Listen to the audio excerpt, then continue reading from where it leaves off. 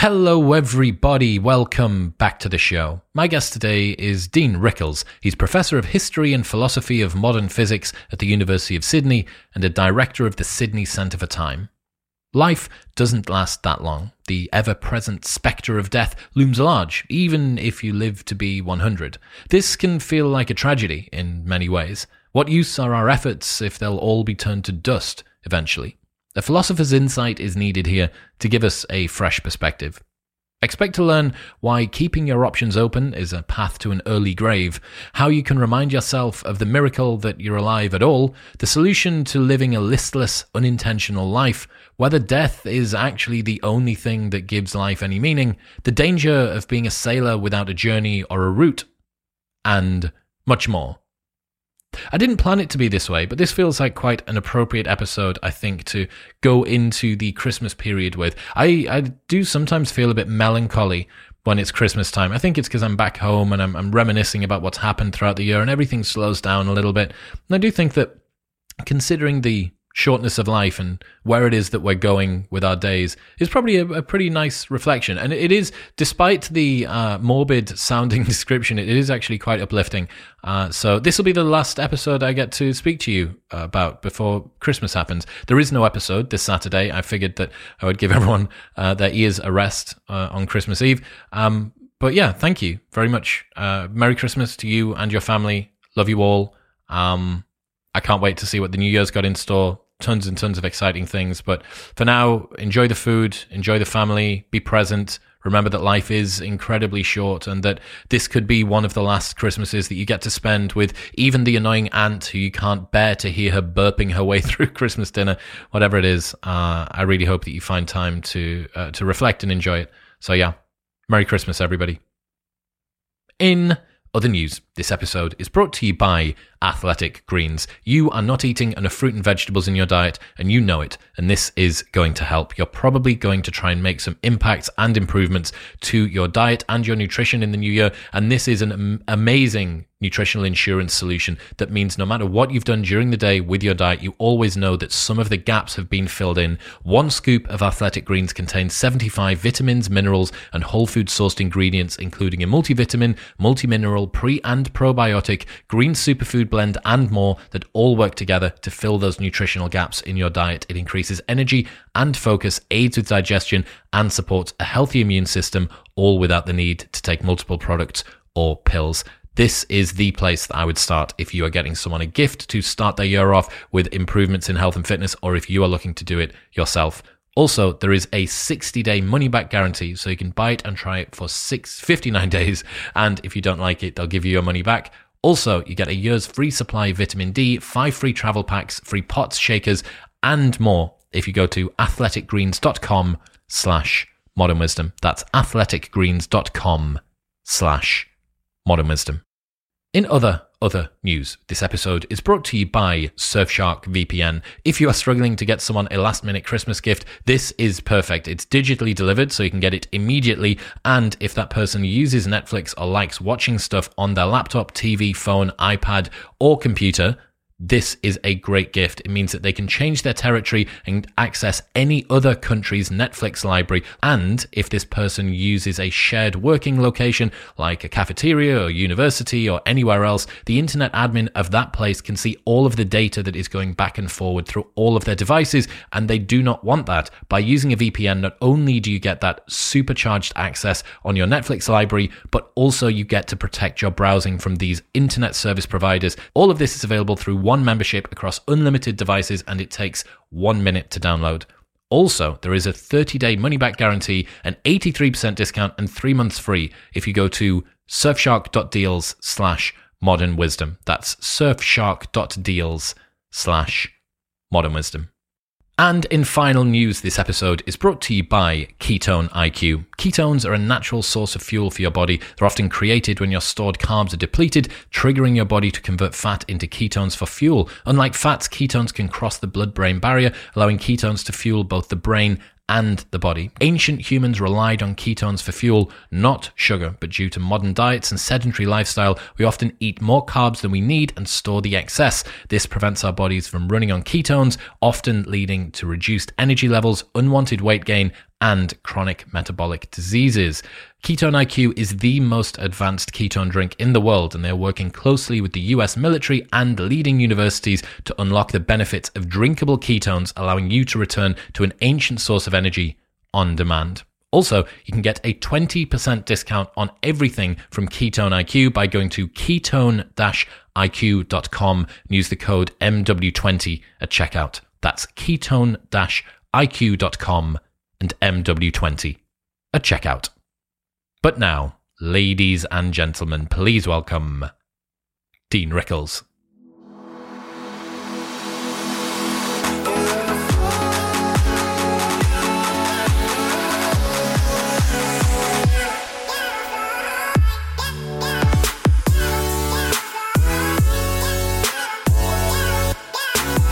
Is it right to say that life is short, in your estimation?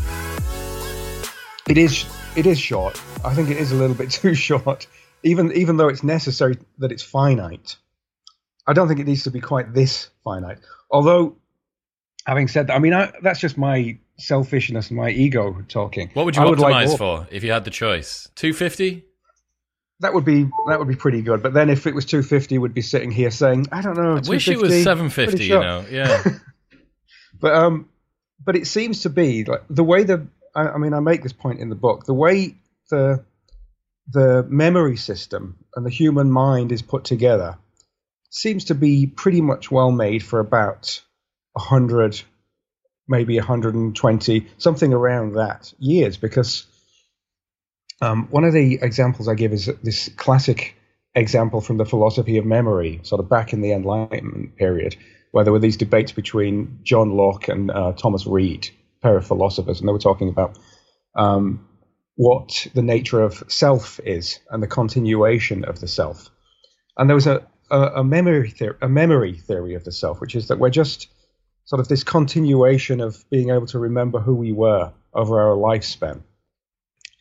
And Thomas Reid pointed out, well, no, we can imagine situations where when you're sort of in your middle age, maybe 30 years old, it's easy to remember what you were doing when you were 5, maybe, or a little easier. You can remember scrumping apples when he was a kid, is the example he gives.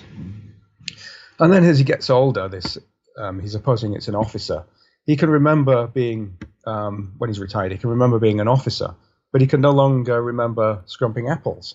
He's lost that bit. So there's sort of limits, finite limits that have been placed by biology on what we can fit coherently in a lifespan and what we can remember of ourselves to hold a self together. Yeah, because, I mean, the ship of Theseus as an example, right? That if you replace every board on this ship after a particular amount of time, is it still the same ship? And the difference is that the ship has no idea that it is a ship or that it can remember each of the floorboards being removed. I think it's every 7 years, pretty much every cell in your body has been recycled so that there are no cells that would have been there 7 years before. So you go, okay, well, if I am a ship of Theseus in that regard, what does it mean to say that me now is the same as me 7 years ago or 14 years ago or 21 years ago? Yeah. What does that mean? Yeah, well, this memory idea is supposed to take care of that problem. So an earlier theory would have been, we're just what we're made of, right? You are what you're made of. Well, the ship of Theseus example you've just presented shows you, well, no, you can't be, because it gets recycled all the time. So you can't be identified with what you're made of. So there must be something else. And one of the things that you can say about the ship of Theseus and humans is, well, maybe there's at least some continuous thread through these changes. Like, it doesn't make sense if you just change all of the bits of the ship of Theseus all at once, because that's just obviously a new ship. The whole point of that ship of Theseus example is you're doing it gradually, plank at a time. So it's not sort of too significant a change. So the memory idea was supposed to take care of that, but then it faces this other problem, which is that there are limits to memory and what you can hold. So it's probably not memory either that's playing this role, or it is, but then it sort of necessarily shortens your life. And I make the point that there's a kind of interesting overlap here with old theories of transmigration of the souls and the idea that we have an immortal soul that endures through these various bodies. I mean, it's hard to make sense of that, really, because there's not going to be any record or remembrance of these passages, just like there isn't within a life. So if we were immortal, if we had these extremely long lifespans, it would be just as if we were a bunch of separate people after a certain time. So it doesn't make any sense to say that we're immortal if we have something like the same memory system. And then if we change our memory systems in such a way that we can expand, then it's not clear that we're humans anymore and we're something else. And I suppose this is what many people want to do, right, with this transhumanist business. They want to, get around what they consider to be these terrible limitations of being human, like mortality and these memory problems and so on. It is interesting to think, what is the single continuous thread? And someone might say, well, it's my sense of I, right? It's sort of consciousness, or it's the self-referential element of me internally, my internal texture. And you go, well, the texture of my mind is different now than it was 2 or 3 years ago, because I'm always learning and developing things. And if my memories are in this whatever sort of 50-year window, where by the time that you're 50 years hence from remembering something, especially as a young child, that you basically can't, you go, okay, so as soon as you can no longer remember something, does that mean that the person who did the thing is no longer related to you? Is that a different person somehow? And yeah, I mean, I can completely see this. So you mentioned there about the fact that this is a conversation and a topic that's been discussed for a good while. Seneca wrote on the shortness of life 2,000 years ago, over 2,000 years ago now. Yeah. What did he get right and what did he get wrong, in your opinion?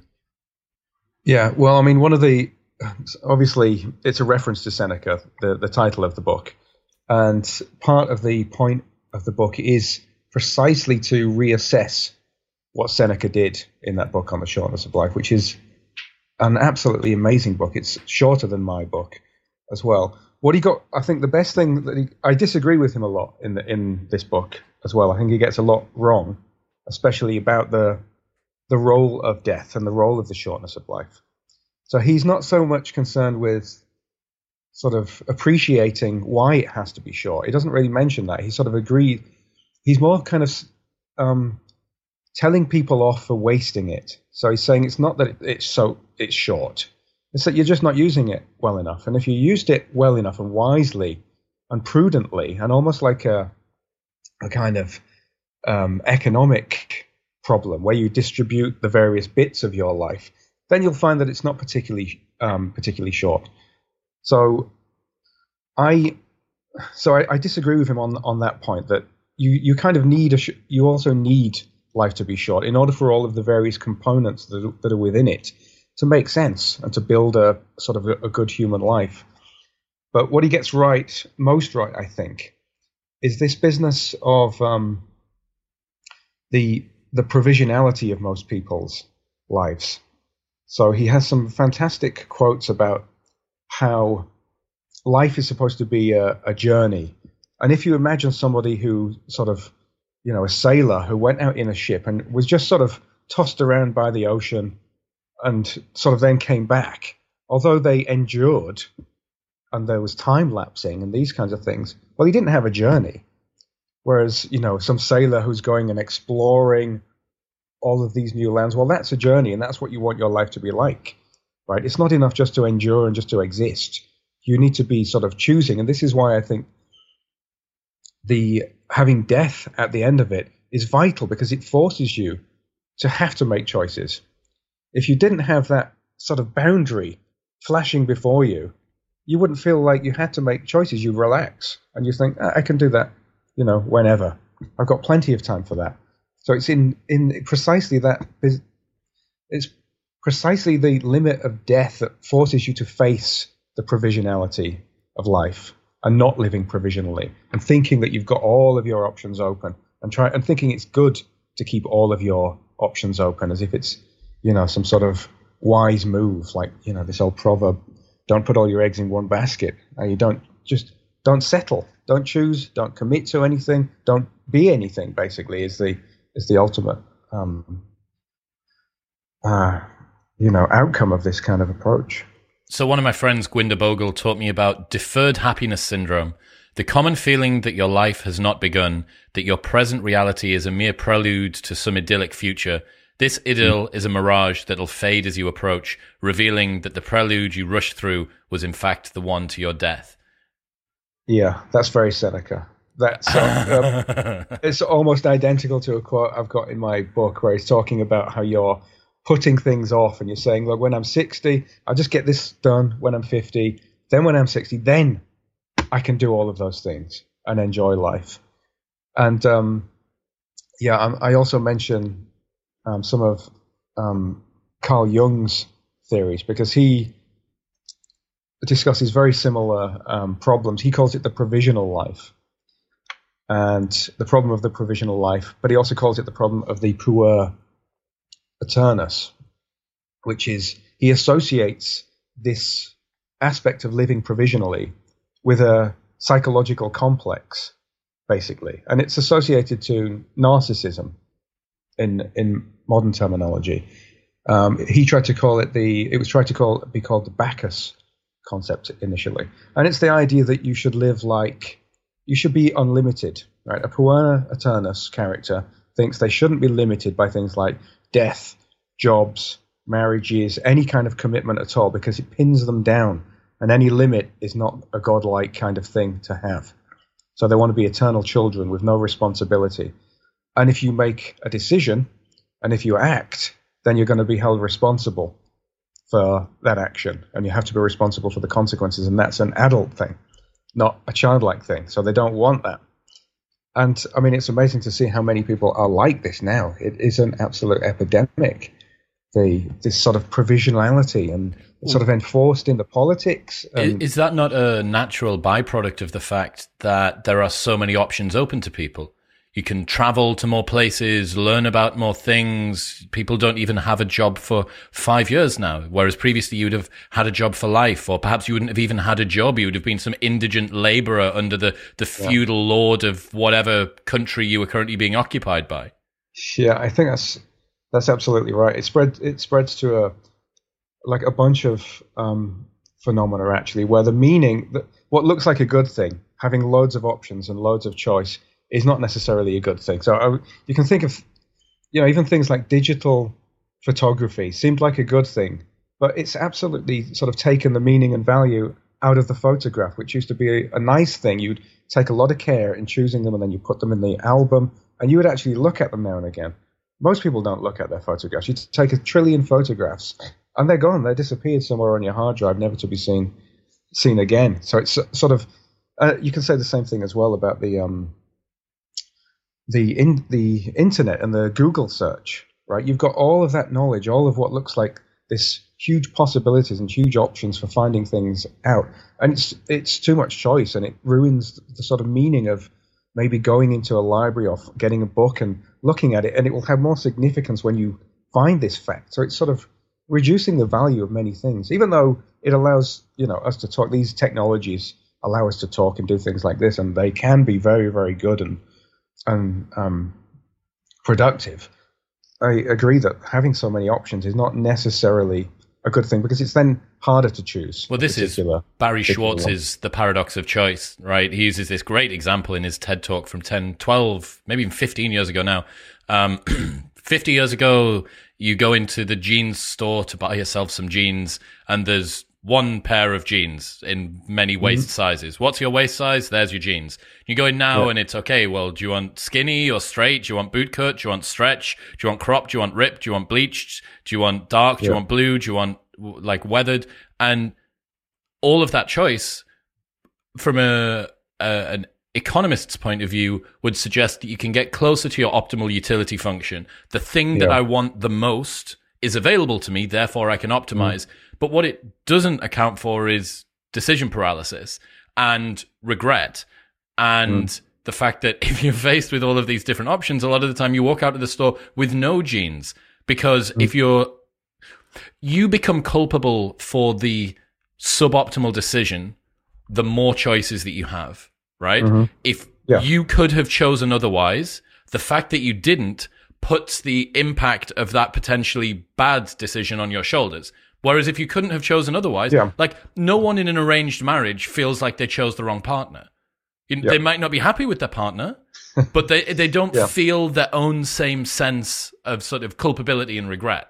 Yeah, exactly. The more options, that's a very good point, actually. The more options there are, the more ways there are of getting it wrong, basically. It's almost like an entropy kind of thing, kind of calculation. It's a very good point. So I feel like it's a particularly sort of brutal paradox that trying to keep your options open to live a life with optimal optionality can result in no life being lived at all, because you're just in this liminal space throughout it all. That's right. That's right. I mean, and that's kind of one of the main points of the book is that, I mean, I don't mention this as an example. I possibly would have done had I have thought of this. One of the reasons for provisionality, the reason I give for provisionality is a little bit.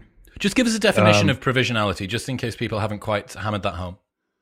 Yeah, so provisionality is the idea that you're sort of, as you said earlier, you're waiting for the thing to happen, the real thing to happen. So you're indecisive. There's never a decision made. So you might, have a girlfriend, for example, and you're not quite ready to tie the knot because you think there might be something better, somebody who will fit better or something like this. You don't quite want to buy any of these houses because you think another one might come later. It's almost a kind of fear of missing out on the better option. So you end up not doing anything at all, and you've sort of got this unlived life where you're always waiting. It's always provisional. What you have now is never the thing. So it's always pointing elsewhere. And you're never settled like that. And you're never real. It's almost like a virtual reality, right? Because you're never sort of settling into real life. So that's the idea. Now, what were we talking about? We were talking about why your example that you didn't put in the book. Yeah, why people why people seem to go down this provisional life is precisely because, and it, I suppose relates to your example, when you make a choice and you do decide, there's a knowledge that you are foregoing these other options, right? It's a sacrificial act. Choosing something, especially the more significant the act becomes, the greater the sacrifice. So again, sort of the girlfriend example, if you decide to commit to one person and you mean it, then you're sacrificing lots and lots and lots of different opportunities. If you sort of choose some particular job, I give the example of a musical instrument. I always wanted to learn both piano and violin, but you're never going to get really, really good if you're, the more options you keep open, the less good you're going to be at one particular thing. So you have to make a choice, and you're sacrificing something that you would love as well. So there's like real significance in making these choices, but this is where the meaning comes from as well, because there's sort of meaning in sacrifice because it gives the thing that you choose more significance in that way, right? If you're having to give something up to choose the thing that you eventually choose, then it's sort of imbuing this whole thing with meaning, and it carves a meaningful life in this way. Because if life was unlimited, then you would never have to say no to anything. You would be able to learn the violin and then learn the piano and then learn the trombone and then learn the flute and the harmonica and so on and so forth. Exactly. Provisionality would then be a sort of the natural choice, basically. You could live provisionally because you would be able to sample all options in this possibility space that you have before you. You could just try anything. You can say, I'll do that once I've done this. I'll master this, then I can do that. I'll be married to this person for 1,000 years, and then we'll try that. Then we'll try the next one. Yeah, exactly. Okay, so I understand that somebody who is railing against the inbuilt shortness of life, or even just the fact that it has an end at all, like, I think that seems pretty robust. Yes, it would be nice if we could do 250 and stick about for that long. But I do think unlimited life would end up a whole bunch of strange externalities. Let's say that somebody's accepted that. How does this help them live a better life? They know that it's going to end. They've conceded the fact that they're not going to be immortal. What is what's the next step after they've accepted that? Then what is it to live a meaningful life? Yeah, so it's again going back to this idea of choosing and making sure that the choices you make are the decisions you make are done with intention, right? So the fact that you've got this death flashing away at you should be there to force you to avoid living provisionally, as we've just mentioned, but also choosing the particular options you choose with a bit more care and attention, because it clearly is extremely precious. And people usually start thinking about this at midlife. It's called a midlife crisis. And I used to hate that word, midlife crisis, but if you think of crisis as, from the Greek word, as I mentioned earlier, as decision and having to choose, then it's actually not such a bad idea, because once you get past that midlife, you're precisely aware that your possibility space is shrinking. So it's harder to live in this provisional options open way. You can see that you now have to start making decisions that are really going to matter. And the closer you get, the more options are carved away.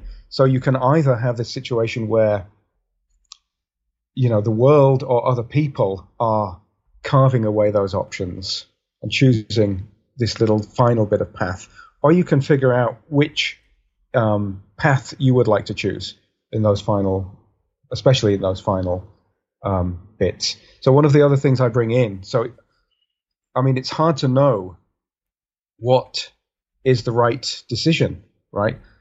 So one of the things I bring in on this point is Jung's notion of individuation. And the idea of individuation is basically to try and make it so that the actions you're carrying out are truly actions that match, I don't know how to put this, your kind of true self, your true authentic self. Because otherwise, although it looks like you're making decisions, it can be a whole bunch of external things, such as traumas, or from influences from outside, from sort of media. A lot of young people seem to be, because they're so heavily buried in social media, they think that they're choosing things and being very unique in how they're carving themselves. And they think that it's them that are, carving themselves. It's quite clearly coming from a bunch of external influences that are molding them from outside. So if you don't want to be, the analogy Jung gives is sort of being bobbed around like a cork in an ocean, right? It's just being pushed around by everything else rather than making its own way in that ocean.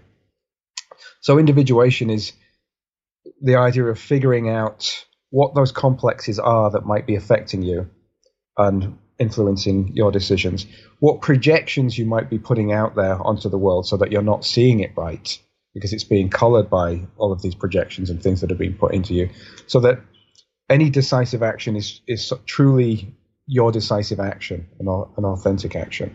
So this is quite this is a common thing now in a lot of literature. It's presented in different ways, but this is sort of Jung's great invention, this idea of individuation and making everything unconscious as close to consciousness as possible.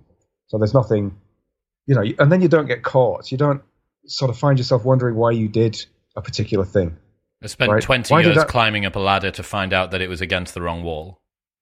For example, yeah, basically that kind of thing.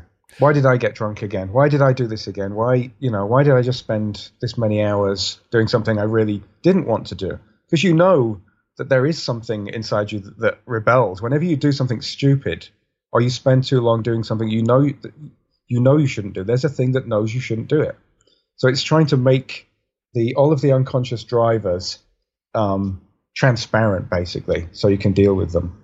It seems to me I've been using the term consciously designed life or intentional living, and both of those seem to make a nice amount of sense here. Like the number one lesson that I've taken away from 600 episodes on this podcast is that you do not need to live your life by default. You can live it by design. And you get to inject yourself in ahead of the way that your past traumas and social norms and societal expectations and what your family wants you to do and the paths of least resistance and the fact that the couch is comfortable on a Thursday night, all of those things, every single one of those, there are predispositions that may push you toward one particular path or another, but it is within your power to be able to redirect that. It is within your power to be able to choose how you respond, even if it's just internally, in a situation where you're completely restricted, right? This was the Man's Search for Meaning. This was Viktor Frankl's major insight from that as well. So given the fact that we're both saying here, intentional life design, individuation, don't just be a cork bobbing around in the middle of the ocean, that means that you need to take time and care and attention when it comes to making your decisions. But there's also this other price that you need to pay if you take too much time and care over your decisions, because you end up in the liminal space purgatory again, and now you're dead and you haven't started living your life. Is this the fundamental tension between the two? That's absolutely it. So it's I sort of explicitly refer to it as a balancing act. It's a balancing act between these two styles of living. So there's the puer aeternus, which I mentioned, which is this unlimited style, which, you know, it's not all bad, that this unlimited style. It's sometimes good. It can push you into doing things you wouldn't, you know, otherwise do. It's a bit more sort of risk-taking, which can sometimes be good. It means you don't stagnate. On the other side, there's the over-analytical senex. So Jung calls it the senex, which, you know, relates to Seneca. It's like the old man kind of archetype. And it can become a psychological complex as well. So either side, if taken too far, can lead to problems. So the senex problem is, okay, you are pushed into inaction, exactly as you say, because you're analyzing everything. You want to make sure you make exactly the right decision. You don't screw anything up. You focused on too much on the future, on making it right, maybe too much on the past and thinking about what happened in the past. So you're not living in that way either. But you're not living if you're overly puer focused either, because you're not genuinely making decisions and forging a path. You're just doing everything. You're just trying everything out with no intention. So it's this really, and it is a very difficult thing to do, and you'll probably end up swinging one way at some stages in your life and then swinging the other way. And part of the problem of forming a life is to have all the various bits arranged at the right times. So there's a time for this puer energy, which kind of energizes the life. There's a time for being senex. And sometimes you might require a little bit of the puer energy later in life, right? You might get revived in some way by a little bit of that and not, as I say, stagnate towards the end of your life. So it is exactly this this difficult balancing, yeah. There's an article that I must reference on a monthly basis, What Do You Want to Want by Kyle Eschenroder. It came out in 2017. And wow, would you look at that? His website, it would seem, has been taken over by a Canadian pharmacy which is trying to sell erectile dysfunction medication. So I must message him and get him to sort that out. Anyway, in it, he's got two quotes, both of which make me think about this. One, I think it's an Aristotle quote. If a man knows not where he sails, no wind is favorable. And another one, which may also be Aristotle, or it might have been someone else from the Stoicism era, talks about this sort of listless man who steps out of his doorway on a morning, and if you to ask him, where is he going? What are you doing with your day? And he'll say, I'm not really too sure. I'll go, maybe I'll see some friends, maybe I'll talk a little, maybe I'll see if something comes up. And it seems that there is an immediate comfort in this because your regret minimization in the moment is maximized, right? By making no decision, there can be no regret immediately. You feel no felt sense. There's no choice cost needed at all, right? You pay no cost at all for doing this. However, the longer that you do that for, the more you're going to look back on your life and realize that you just treadmilled your way through everything at the mercy of the winds of culture and trauma and norms and parents. Yeah, I mean, it's exactly at the mercy of, I mean, so the way, it's quite existentialist, all of this. And the way Sartre puts it is that you can either behave as a subject, as an active subject, or you can behave as an object. And objects are things that generally don't have, as Aristotle mentioned, purpose. They're not purposive systems. They're not teleological. They're not aiming anywhere. They're just being pushed around by natural laws and whatever forces desire to take them. The same as this listless man, right? He's not acting as a purposive system, which presumably is what being human is all about, is that we're purposive systems. We're supposed to have aims. So he's behaving as an object. And we all do it. We all go through these little phases where we're not quite aware. And then every now and again, we'll pop back into ourselves and think, oh, wow, I wasn't kind of there for a bit. You do it naturally when you're driving. I mean, it's amazing how automatic we can be and just be pushed around by the circumstances. And it's a really hard thing. I mean, we do it in meditation. Obviously, the whole point of meditation is to try and be aware constantly. I mean, the trick is to try and just bring that into everyday life always, so that you're always meditating, in the sense of always being aware of what is trying to push you, what is trying to move you, and making sure that it's you that are making the decisions. And usually that requires having an aim, right? It's hard to make a decision if you don't have some intention and aim beyond it that it's taking you towards. I had a conversation with Ryan Holiday about his new book, Discipline is Destiny, and I came to the opinion that without any goals, there can be no discipline. Because when you talk about discipline, it is in service of a thing, right? To the person for whom their goal is to be in the top 0.0001% of people that watch hours of TikTok per week. Them sitting on the couch and watching tons of TikTok is in service. That is their discipline. It's in service of their goals. Yep. For the David Goggins of the world who wants to run 20 miles a day, getting up at 5 a.m. and shouting expletives in the mirror, that is also part of his discipline. Yeah. So it has to be in service of a goal. Yeah. You've just reminded me of another point I was intending to make earlier, which is sort of this vivid. It's sort of important to have this vivid image, this vivid picture of the future that you want. And that, I mean, so I mentioned in the book some experiments that have been done where those that can form a very vivid picture of a future self, right, a future version of them, have generally do better overall. So it's the vividity of that future aim, this sort of goal, the person you want to be in the future, that drives it as well. And if you don't have, and the less vivid it is, the less you're going to be driven by it. What were some of the sort of things that people were thinking about? Was it the life they had? Was it the type of person they are? Was it their friends? The type of person they wanted to be. So if you want to get sort of really fit and you want to improve your body, it helps enormously to have the most vivid version of that future image that you can possibly have. And there were sort of experiments done where people would be shown, because often what happens is most people end up thinking of their future versions, and we even call them future selves, as if they're a different entity. And I actually mentioned that I think this is a mistake in the book. It's just you in the future. It's not a future self as if it's a stranger. It's you in the future, and it's still going to be you present over there. So I'm sort of very against this idea of thinking of future selves. And there was a bunch of fMRI studies done, which showed that some people think of their future selves, I'll use the term for now, in exactly the same way as they think of strangers. So the same bits of the brain are lighting up when they're thinking of that thing over there in the future as when they think of a complete stranger. And that's a problem. And the more you can make it so that that thing in the future is associated with how you think of yourself and not a stranger, the better you're going to be at driving some disciplined sort of schedule to take you somewhere. So it's not only sort of,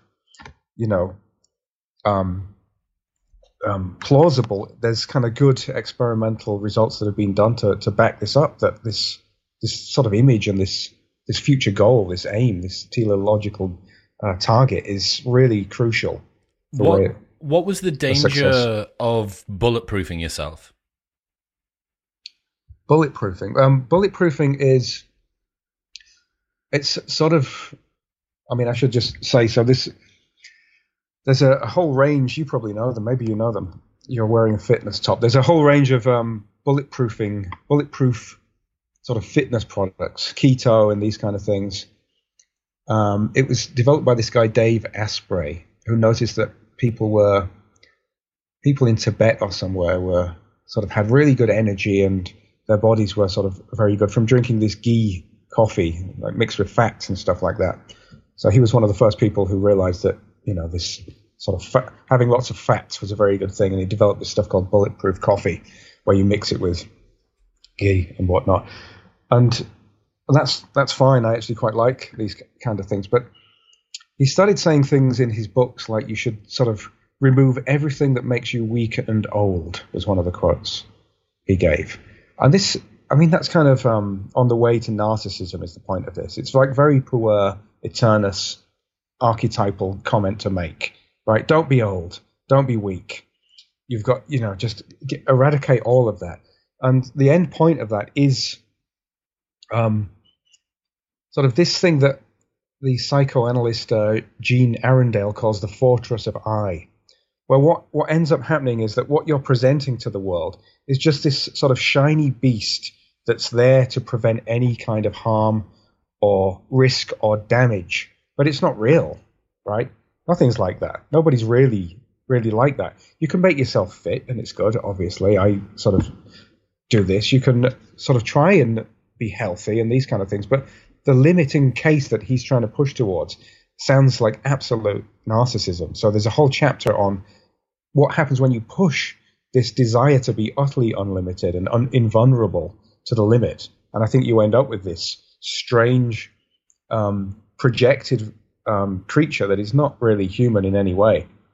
And some people like that again. Some people are just obsessed with this idea of getting beyond human, but I don't think we're very good humans yet. Anyway, we haven't tried being properly human yet, and properly, as you say, consciously creating our circumstances. What was that quote that you had about how people use social media? Was it something like people would rather appear happy than be happy? Something like that? Yeah, I mean, what they're doing is, they're presenting it's the image again. They're presenting a projection. They're more concerned about how they appear than how they are, basically. And this is, it goes back to the options that you mentioned earlier, right? They go around, there's like 1 trillion pairs of genes that they can try, and they're sort of carving through appearance, thinking that that's going to define who they are. And there's not really a lot going on sort of underneath that. We used to teach people to work on, sort of this inner aspect of themselves. We don't seem to do that anymore. It seems to be very external, because what's getting presented, the only thing you can really present on social media is an external snapshot. So you need to make that external snapshot as good and bright and as sort of impressive as can possibly be. And that's the focus. That seems to be the focus of things. Imagine what Seneca would think of these things. I just can't imagine if he saw Facebook and social media. Well, I don't have social media. I can't bear it. Well, I think it makes a lot of sense. I have a bunch of friends who also can't use it, but for better or worse, it's here. And we are defined by our opinions and appearances now. And the thing is that we've now, in the modern world, been able to detach opinion from grounding in something to back that opinion up greater than has ever been. So, for instance, I can proselytize online about how altruistic or great my relationship with my mother is, right? Meanwhile, going home and then treating her like an absolute piece of shit. I can do that. Yeah. And the gap between what you can present online and the reality of what's occurring has never been so wide.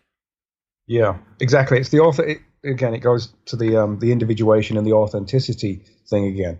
What you really want and what's going to make you feel the best and most in control is if how you are presenting yourself to the world is how you actually feel, because then there's no lie. Nobody's lying about anything then. But it's a kind of deception, right? And the only person you're really deceiving is obviously yourself, because then you constantly feel like shit because you realize you're constantly acting, right? Everything's this big performance, and then you go back and you're somebody completely different. So there's nothing wrong with choosing these particular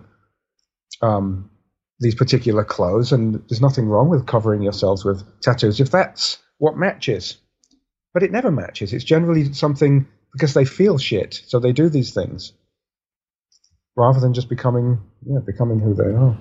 There's an interesting situation occurring online that relates with this in the content creation world. Are you familiar with audience capture? Do you know what that is? No, I'm not aware of this. So audience capture occurs when a particular content creator online finds content that resonates with their audience and then begins to further define what they make by what they think the audience will want. So they start to throw more and more red meat toward their audience and ends up becoming basically a caricature of what their audience thinks they are. And Yeah. there's this example that my friend Gwinder, the guy who I gave you that quote about earlier on, does this amazing article on Substack that you'd love called On the Perils of Audience Capture. There's this guy called Nikocado Avocado who used to be a vegan violin playing YouTuber. And he was like this sort of thin, kind of like nerdy, sort of dainty guy. And then he started doing eating compilations on YouTube where he would eat food, like huge amounts of food. And he was getting a lot of attention for doing this. And the plays were going up and people were giving him what he wanted, which was public focus. And it has got to the stage now where he is gone from being this thin, spindly violin-playing vegan to this sort of awful, fat, slovenly, screaming guy with a CPAC mask on, 350 pounds, permanently in and out of the doctor, because he has been, he says, the person was subsumed by the persona. That's how he describes it. Yeah, that's absolutely, it's tragic, and it's kind of our fault, really, as a society, to be incentivizing that kind of thing. And again, it's the social media, obviously, that also incentivizes this kind of thing by getting the hit. But it's an old phenomenon, of course. I mean, you think of somebody like Marilyn Monroe, who had this persona. She was apparently completely different. She was quite well-read and quite erudite off screen, but she had to constantly be this other person for her audience, right? The bubbly blonde, buxom kind of lady. And it inevitably leads to suicide. Like, I would worry about this guy who's doing this. If it's so heavily divergent from what he clearly is, from his initial point of origin, he's in trouble, and he's probably going to be needing some actual psychological help. Every time that he disappears from the internet for a little while, which he does for periods, sometimes he's in hospital, sometimes he's just doing other things or whatever, there is a non-minor contingent of people that send out an alarm call saying, we need to check, we need to make sure that he hasn't decided to top himself, because he's, I know, it's millions of people, I don't know how many subscribers, it's lots and lots and lots of people who've been observing the slow motion self-immolation of this guy on the internet. And I do understand what you mean. You know, we shouldn't be supporting this behavior by watching it, but it's the same compelling reason that people rubberneck as they go past a car crash, right? Like, it's so limbically inbuilt in us. And he has reverse engineered a type of content which taps into something and then has leaned into it more. So the dynamic goes both ways. Everybody talks about the echo chambers that you get into online, and these algorithms are so manipulative because they are able to find the exact thing that you want to watch and they can deliver it to you. No one ever talks about what happens reverse to the creator. The creator gets shaped by the algorithm and the audience in the same way that the audience gets shaped by the algorithm and the creator. Yeah. I mean, it's also interesting from the point of view of sort of highlighting in a really stark version what we all do a little bit of. Like, we all present a version that we would like to be, right? We might, like, when you're young, you're really concerned about your appearance. We all were. I was. When you're an academic, for example, just starting, you want to present yourself as this kind of very, over-the-top intellectual. You might even arrange, like when I was younger, here's a confession, and I would have somebody in my office. I would arrange books of a particular kind, really impressive books, sort of on my office shelves as if I've been reading them, to look like, wow, that guy's reading these quantum field theory books. That's amazing. Like, how pathetic is that? But it's a similar kind of thing. It's exactly the same kind of thing. I'm presenting something for other people. This is not for me. It's not doing anything for me. It's not who I am. But I want them to appreciate me. But they're not appreciating me. They're appreciating that thing there. That's exactly what's missing. 100%. I did a TEDx talk a couple of years ago, and this was a big chunk of what I spoke about, where I said that if you are not careful, any praise that you receive won't ever existentially feel like it connects with you, because if you're only playing a role, people aren't applauding you, they're applauding the persona that you are. And this is why I think you get some deaths in the acting world, because the Robin Williams of the world or the Heath Ledgers, when someone applauds the performance, we're not in love with Russell Crowe, we're in love with Gladiator. We're not in love with Chris Hemsworth, we're in love with Thor, right? And the detachment from the two. For a big time, I was this well-known club promoter and did all of this stuff, and it was fantastic, and people knew my name, but it didn't fulfill me in the same way as doing the podcast does. And I think that's because, despite the fact that I adored the work and loved the lifestyle and thought I was super proud of what I'd achieved, but in a crowd of 1,000 people, I was still able to feel a little bit alone because I had to put on a front. And because I was putting on a front and performing in a way, anytime that somebody came over and gave me a compliment, it didn't really land, because I was like, oh, club promoter Chris just received a compliment. How fantastic for him. Yeah, exactly. I mean, that's probably one good way of gauging how authentic you are, is how well you can take a compliment from somebody.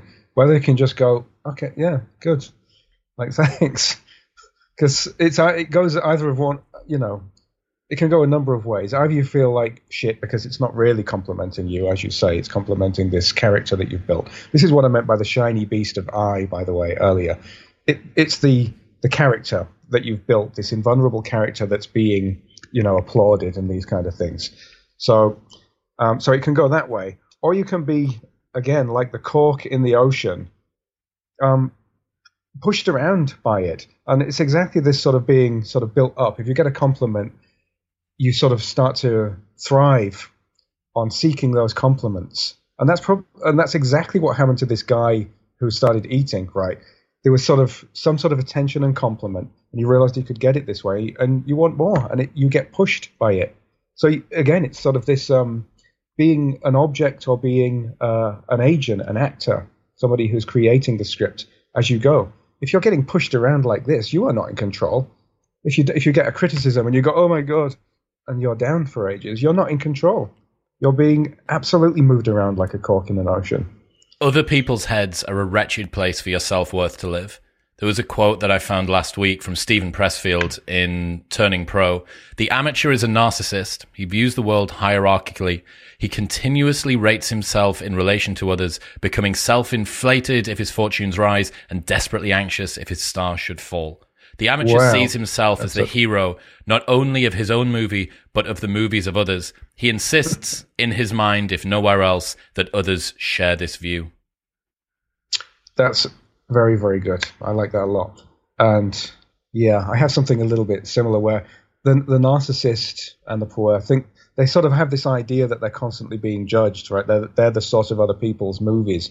And I mentioned they feel like they're being sort of, people are following them around like a big marching band, always watching their every move, waiting for these things to happen. But again, I had some of these kind of issues myself. Like, some of this book was self-therapy, was sort of recognizing a bunch of these slightly narcissistic issues that I had, especially this sort of comparing with others. Like, I would always have to try and better everybody, like be the best, do the hardest thing. Like with piano, I would learn the hardest pieces. With like my physics stuff, it would have to be the very hardest areas of physics that I did. Otherwise, it wasn't good enough. And it's the bulletproofing thing. Be the absolute best at everything. And it would sort of, and it's exhausting because obviously you can't do everything. You can't be good at everything, but I would try to be good at everything. So this was a sort of a way of trying to eradicate all of these issues that I was finding in myself to not be exhausted all the time and not have this deceit constantly going on. What are the tools that you have learned to use to remind yourself of the stuff that we've gone through here? Because, it's philosophically very compelling. It sounds great. I need to remember the shortness of life. I need to think about my decisions beforehand, but not for so long that I die before I make them.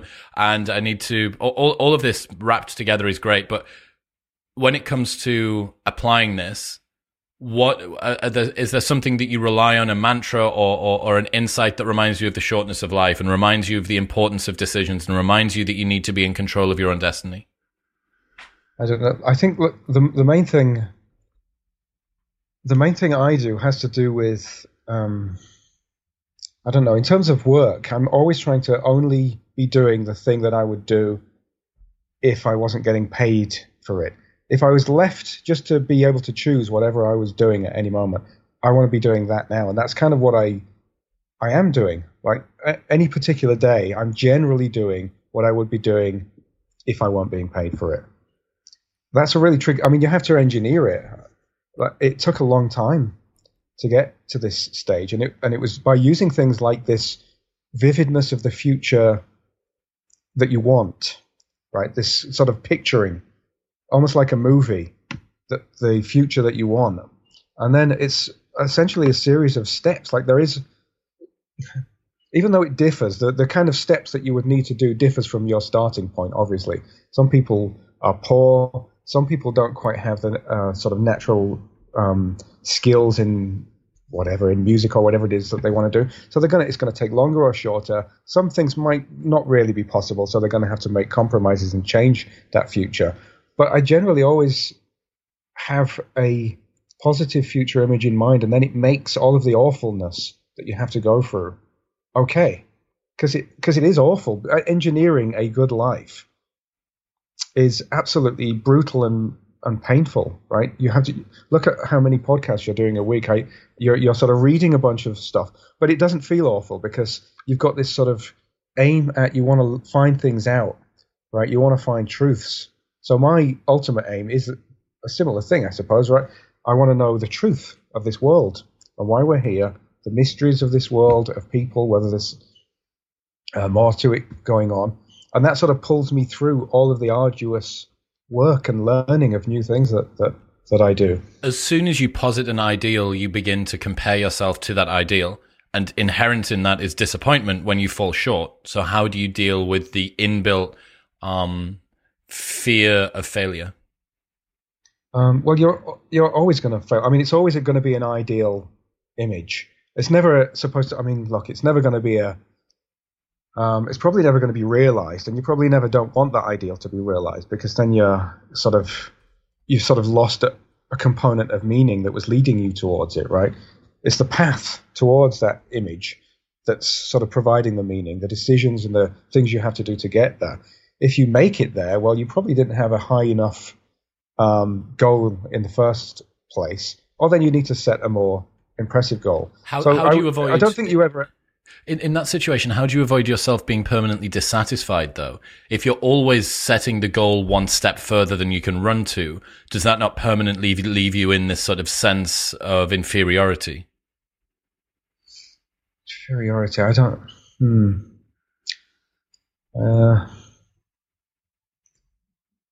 I don't know. It's certainly a problem because you're always striving. You're certainly always going to be striving, but I don't know. To me, that's part of being alive, is this striving to a goal. I mean, maybe that's the time, if you've achieved your absolute ultimate goal that you've been striving towards for your life, then you can, I would suppose, die kind of pretty happily. But until then, like, it's the striving that's the interesting thing, and meeting the obstacles. You had Ryan Holiday. He's the guy that did that obstacle book, right? Obstacle is the way. Is that the guy? Yeah. Yeah, that's kind of very similar. He's chosen a different form of limitation. I was focusing on death, but it sort of applies to limitations and obstacles in general. I mean, we feel good when we're battling. And in fact, I give an example at the end of the book. There's a biologist, John Calhoun, who did these experiments on utopias, biological experiments using mice. And he tried to raise a set of mice in utopian conditions where every need was catered for. There was no obstacle. There were no problems. They had all their food and everything. And they didn't fare so well as the mice that had lots of obstacles and were having to fight for their food and battle for it and had scarcity now and again. And it seems that the utopia, and some of them died. Some of the mice actually died because everything was given. So it seems like this idea of having utopian conditions and not having any obstacles or constraints or limits just leads to absolutely dystopian kind of nightmare of a life where you can't stand it. You can't live in there. Even mice can't handle it. Was it Marcus Aurelius who said the whole universe is change and life itself is but what we deem it? I think it was.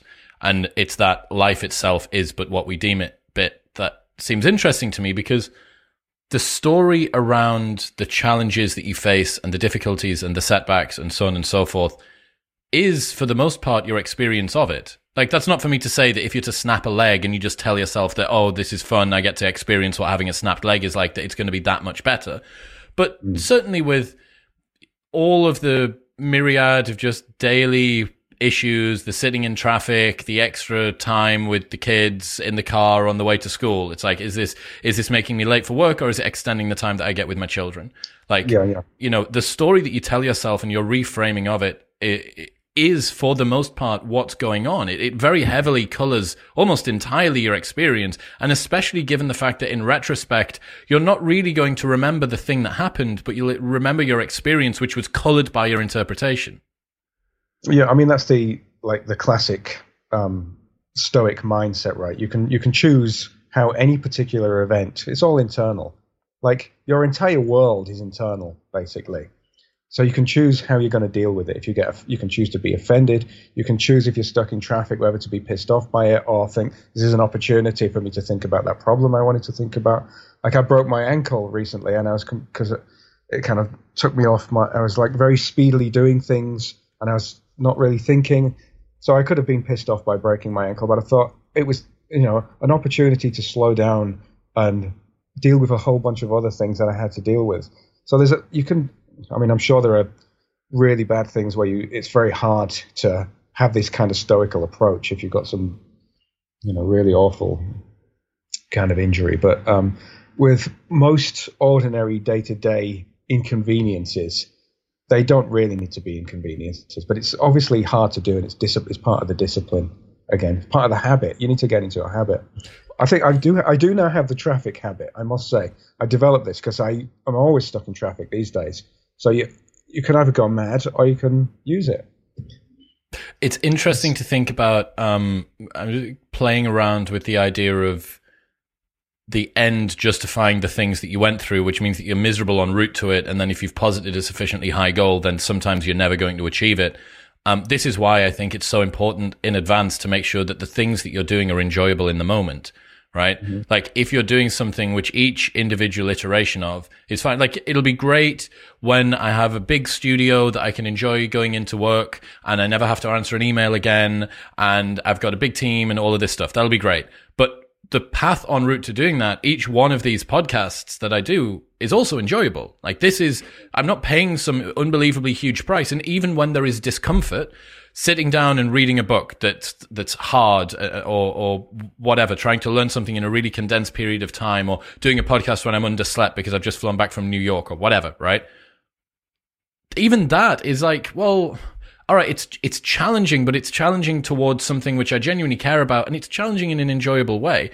So yeah, there are people that are in positions that are so limited that they can't just pick and choose their entire life like that. Like, I understand that.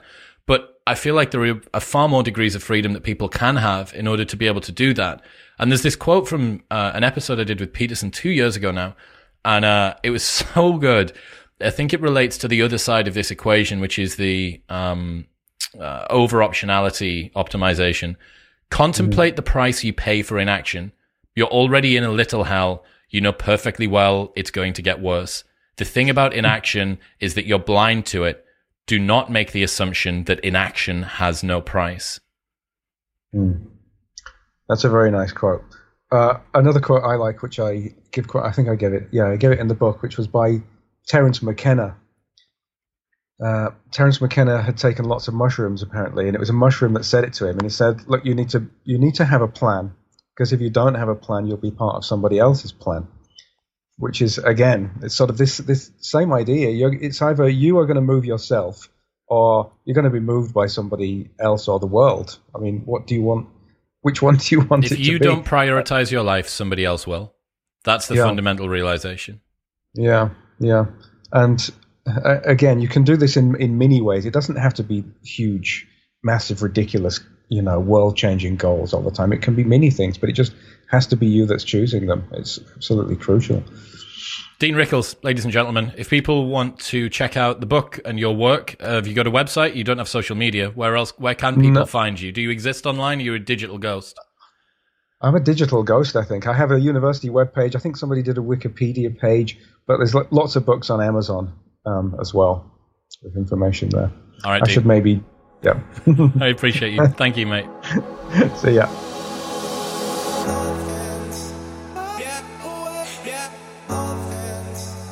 Thank you very much for tuning in. I hope that episode was suitably uplifting, given it was a slightly morbid topic. But I do think it's important to reflect on the direction that our life is going in. And it's important, right? We do not want to get to the end of our life and realize that we spent it in a way that we regret.